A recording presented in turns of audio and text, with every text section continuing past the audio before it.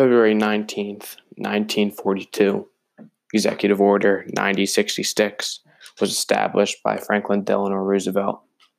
This was the start of the Japanese internment camps. Starting the day after Pearl Harbor, the FBI arrested 1,291 Japanese people without evidence in Hawaii.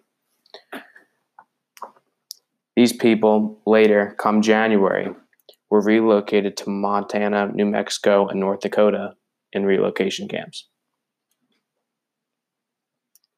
Military zones were located mainly in California, Oregon, and Washington because those three states had the highest Japanese population in the country, mainly because it was closest to the West Coast or closer to Japan. So immediately after Pearl Harbor, America had a large Japanese population living on the West Coast, like I said, in California, Oregon, Washington, and in Hawaii. 1/3 of the Hawaiian population were of Japanese inheritance. So they were worried that some of these people, or lots of these Japanese descent people, could be doing espionage for their country, which espionage is basically like spy work. So spying on America, giving coordinates or stuff like that.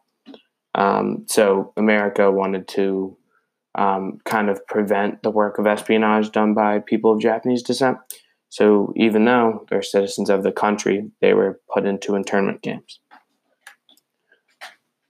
There were two types of camps. There were assembly centers, and then there were relocation camps. So relocation centers.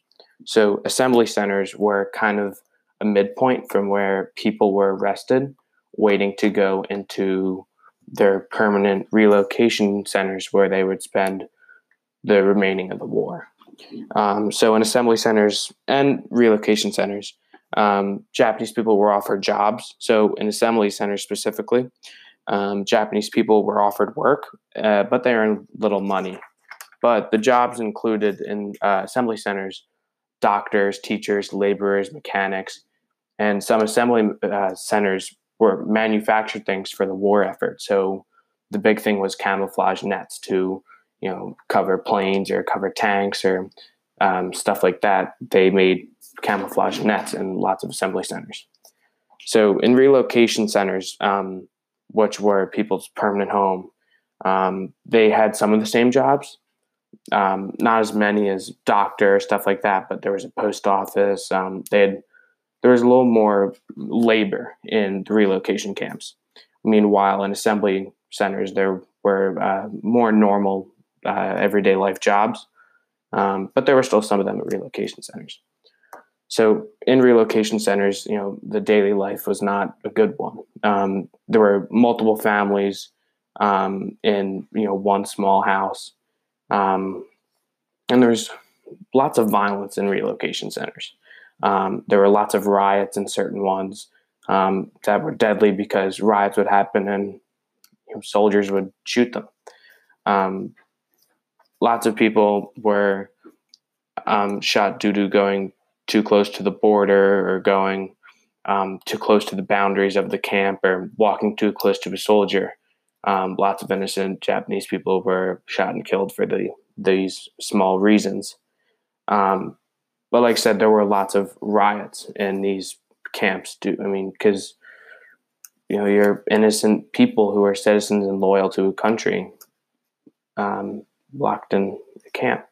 So it wasn't really a great life, because America also, all these people, all the Japanese people that they arrested and put in these internment camps were of all ages. So from babies up until handicapped elderly people were put into internment camps. So to sum it all up, internment camps were no fun. This all happened through Executive Order 9066 on February 19th, 1942. And it all started, and everybody who had any bit of Japanese descent was thrown into an internment camp and most likely remained there for the rest of the war. Thank you for listening, and I'll see you next time.